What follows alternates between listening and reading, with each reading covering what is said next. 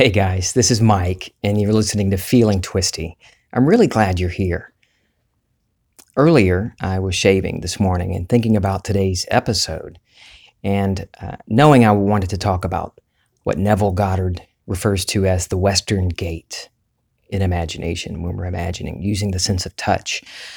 I wanted to also have a good story to go along with it, and not one of my stories, because I can think of many of them, many examples, but I wanted one from a listener, someone else to share their experience with me. And as I'm shaving, I didn't do any type of imaginal scene or anything. I want a good story to use today.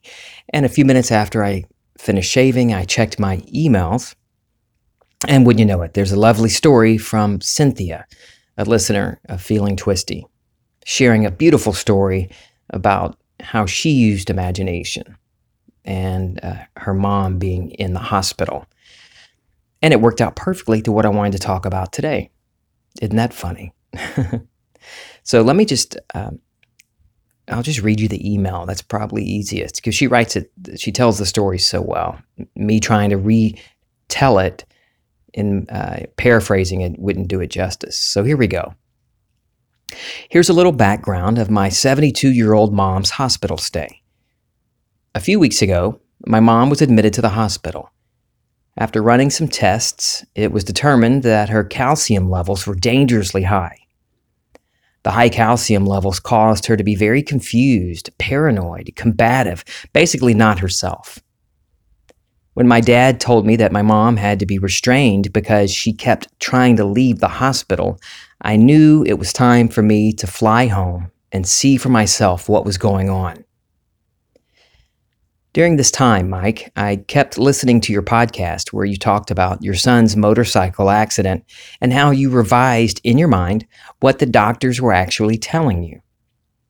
After seeing the condition that my mom was in and hearing the doctor tell us that they were hopeful that she would return to her normal behavior, but they couldn't be sure, I immediately began to not only revise what the doctor was saying, but to imagine my mom returning to her old self.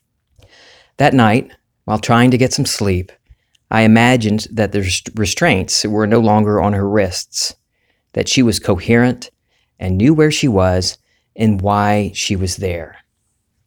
I imagined giving her a big hug and feeling her arms around me, our faces touching cheek to cheek, and her wishing me a happy birthday. I arrived at the hospital on Saturday, and my birthday was the day before. When my dad and I arrived at the hospital the next morning, we were met by the doctor, who told us that my mom's calcium levels were coming down. She still had the restraints on her wrists and was still trying to get out of bed, but she was starting to sound more like herself and had tons of questions about what had happened to her. By the time we left the hospital that night, the doctor had ordered the restraints to be removed, and she was able to give me a huge hug and wish me a happy belated birthday. I continued to imagine my mom's condition improving and the doctor giving us encouraging news. After being in the hospital for almost a week, my mom was released. Her calcium levels are back to normal, and she is almost completely back to her old self. The entire time that she was hospitalized, I just kept trying to live in the end, with the end being that my mom had recovered from her illness and was able to walk out of the hospital, which is exactly what happened. Isn't that marvelous?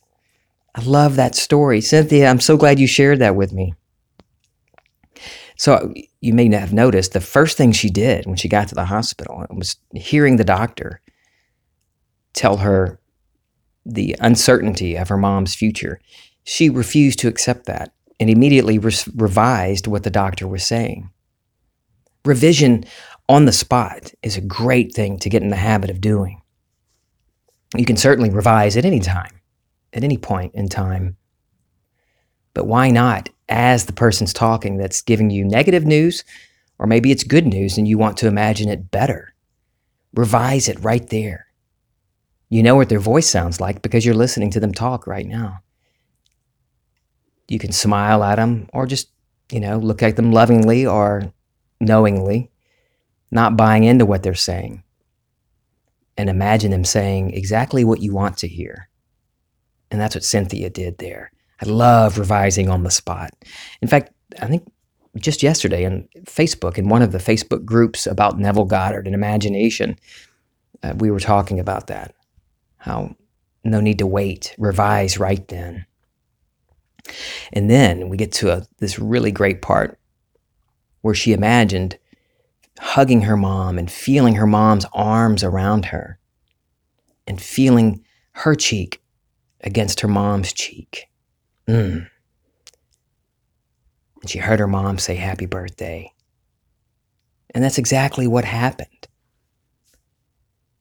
Cynthia had faith in her imaginal act and continued to persist in it. Now, she didn't say whether she reenacted that scene a number of times or just the once. Just the once is all you need. The only thing left to do is to continue existing in the state of the wish fulfilled. Her mom didn't get out of the hospital that night or the next day. It was a week later, almost a week later. But her mom got out. And it was Cynthia's faith in her imaginal act that did it. Notice what Cynthia did there with feeling that sensation of touch, hugging her mom and feeling her mom in her arms and her arms around her, and their cheeks touching each other in a loving embrace. Neville talks about how we can use any sense in imagination because we're all imagination. So you can use whatever works for you. But he talks about how the sense of touch, using touch, really brings it home. Because if you're touching something, if you're holding on to something, touching it with your body, it's real to you, isn't it? So if in imagination you can put your hands on something or feel the embrace, feel something. 2020 always talks about the coffee game, and it's a great idea. How would you feel sitting in the hospital or sitting back at home with your mom, who's now out of the hospital, back to her old self, sipping a big old yummy cup of coffee? Doesn't matter what you're imagining, but bringing the sense of touch in, just, for me, it really brings it home. I've said that already. I'm going to try a different euphemism. It makes it real. Neville, in the lecture North of the Strip, he talks about this, the Western Gate, the sense of touch. I love this lecture. It's one of my favorite. For one reason, it's because he tells a few stories that talk about the sense of touch and how powerful that is. But there's a story in here of a couple that wanted a specific type of house and all these different requirements. And the real estate agent was like, "You're crazy." I'm not going to spoil the story for you. I want you to read it. It's a lovely, wonderful lecture. If you don't have it or can't find it online, which you should be able to do, just email me and I'll send you a PDF copy of it. But what I like about this, the other thing I like about this lecture is the story of this couple refusing to accept no. And I thought of when I was rereading it today, going over it before this episode, I was reminded of what I've said a few times this year about being absurdly irrational. That's a fun state to be in. And that's what they were being. That's what I was thinking of when I reread this story. They were in that absurdly irrational state. No, we want this, and we want it big enough for all four people and all their animals. They've got a bunch of animals. They just wanted all very specific things. And everybody was reacting to them at first, the real estate agent, as if they're being absurdly irrational. I got a kick out of that. I love that type of stuff. So check out that lecture. But back to touch. I'm going to read a quote from this lecture. "I have seen people take imaginary paychecks and touch them.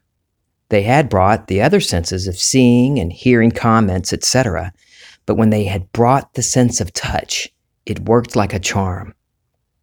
For when you bring touch, you open the closed gate, western gate, and then nothing seems impossible. I'm going to reread that last part. But when they had brought the sense of touch, it worked like a charm. For when you bring touch, you open the closed western gate, and then nothing seems impossible. Nothing is impossible. But it's something about touch, holding something or feeling something with your body, for me, that really locks in the reality of it. I'll give you a couple of quick examples. Yesterday, I do this often with my keys. You would think by now I would learn to do as I tell my family to do. Always put your keys on the hook, and that way you never lose them. Do I do that? No. I'll drop them just about anywhere. So it's a good thing I know about the power of imagination, right? Or maybe you're saying, stop imagining that you're losing your keys. Okay. So I lost my keys yesterday, couldn't find them, and I was running late to pick up my daughter from school. And I didn't panic. I didn't start digging around for them. I just held those keys in my hand, felt them in the palm of my hand, felt the teeth of the keys on my fingertip. You can do that right now. Imagine holding your keys in your hand,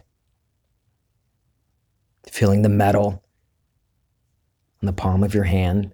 Maybe you have a fuzzy or a cute little charm hanging from your keychain. You can feel that in your hand.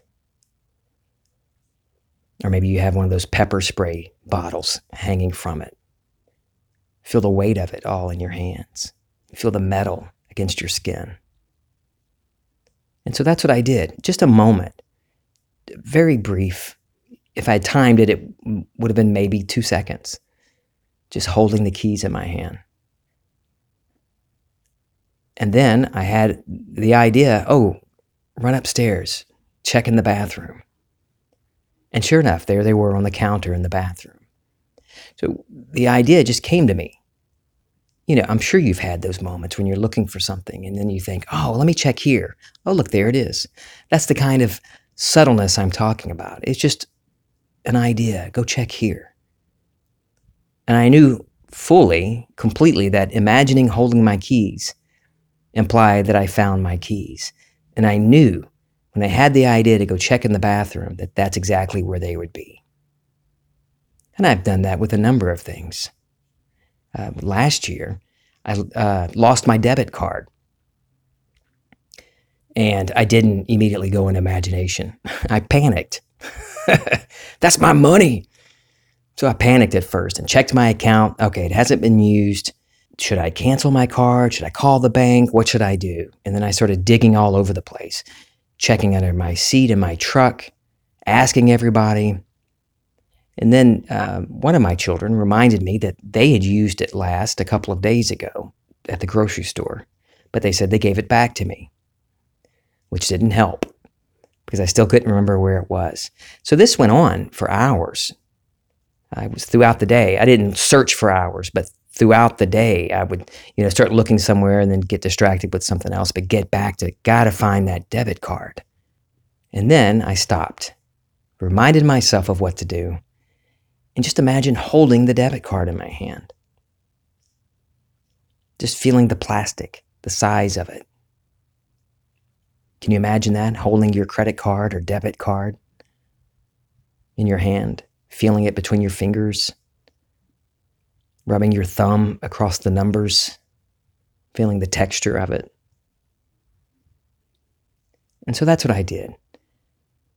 In imagination, I held the card in my hands. I looked down at it, saw the blue and the blue colors, the different shades of blue on the card and the name of the bank.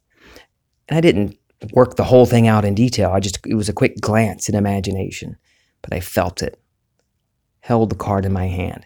And I knew without any doubt whatsoever that the card was mine already. I had it. And it wasn't 30 seconds later.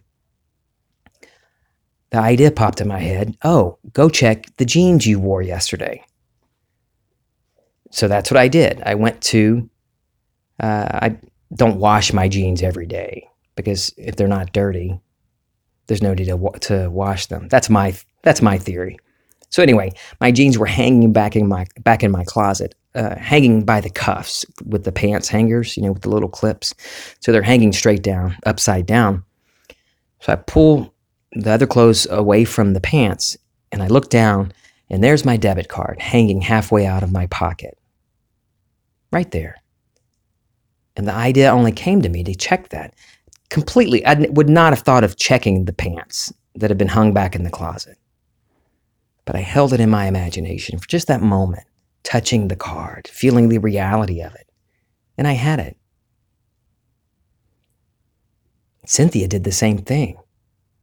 Holding her mom in her arms, feeling her mom's arms around her, feeling her mom's cheek against her cheek, and the thrill of her mom being healthy and whole, and hearing her mom's voice telling her happy birthday. So what have you done? How do you use the sense of touch? You could use it for anything. Maybe there's a loved one that you haven't seen in a while. You miss them. Bring them up in imagination. Look at them. Hold them. Wrap your arms around them and feel their arms. Are they thin and frail? Feel their body. That's a different feeling than somebody that's big and brawny. I could imagine hugging my oldest son, and it's like, all of my sons, they're really strong and solid. So hugging them is a completely different sensation than when I hug my daughter. Bring that person up, that loved one that you miss, that you want to see, and hug them. Feel your cheek against their cheek. Or maybe it's just a friend that you long to see and want to spend more time with. I want to visit with them. Whatever it is you want, try the sense of touch, that Western gait. Pull them close to you and wrap your arms around them. Maybe you've never met the person physically, but yet you're great friends. Even if you're oceans apart, doesn't matter. Bring them up in your imagination. Put your hands on either side of their face. Feel the stubble, on your palms as you put your hands on their cheeks. Or move your hands to the back of their head. Feel their hair in your fingertips. And pull them close for a kiss. Nothing, I'm not getting raunchy. I'm just a kiss of, hey, I've missed you. Oh, it's so great to see you. Maybe a hug. Feel them in your arms. And the thrill that is, that you get, you lock in the reality of that with touch. So send me some more stories. I love sharing your experiences. Neville talks about that in his lectures over and over. If you've read his lectures and his books, you'll notice that he's sharing other people's stories all the time. And he talks about the importance of that, how useful that is and helpful. I like sharing my stories. That's why I started Feeling Twisty, to share my experiences. But it makes it a richer experience. Adds to the texture of my life when you share with me your experiences, your stories. And then I, in turn, can talk about them on here. I don't have to if you don't want me to. So share with me your stories, whether you want me to share them or not. I'd love to hear them. Send me an email, feelingtwisty@gmail.com. Let me know. I want to hear from you. I hope this was a great one. I know it was. I always get something really awesome. When I'm done talking, it's like I've been talking to myself. I love you guys. This is Feeling Twisty.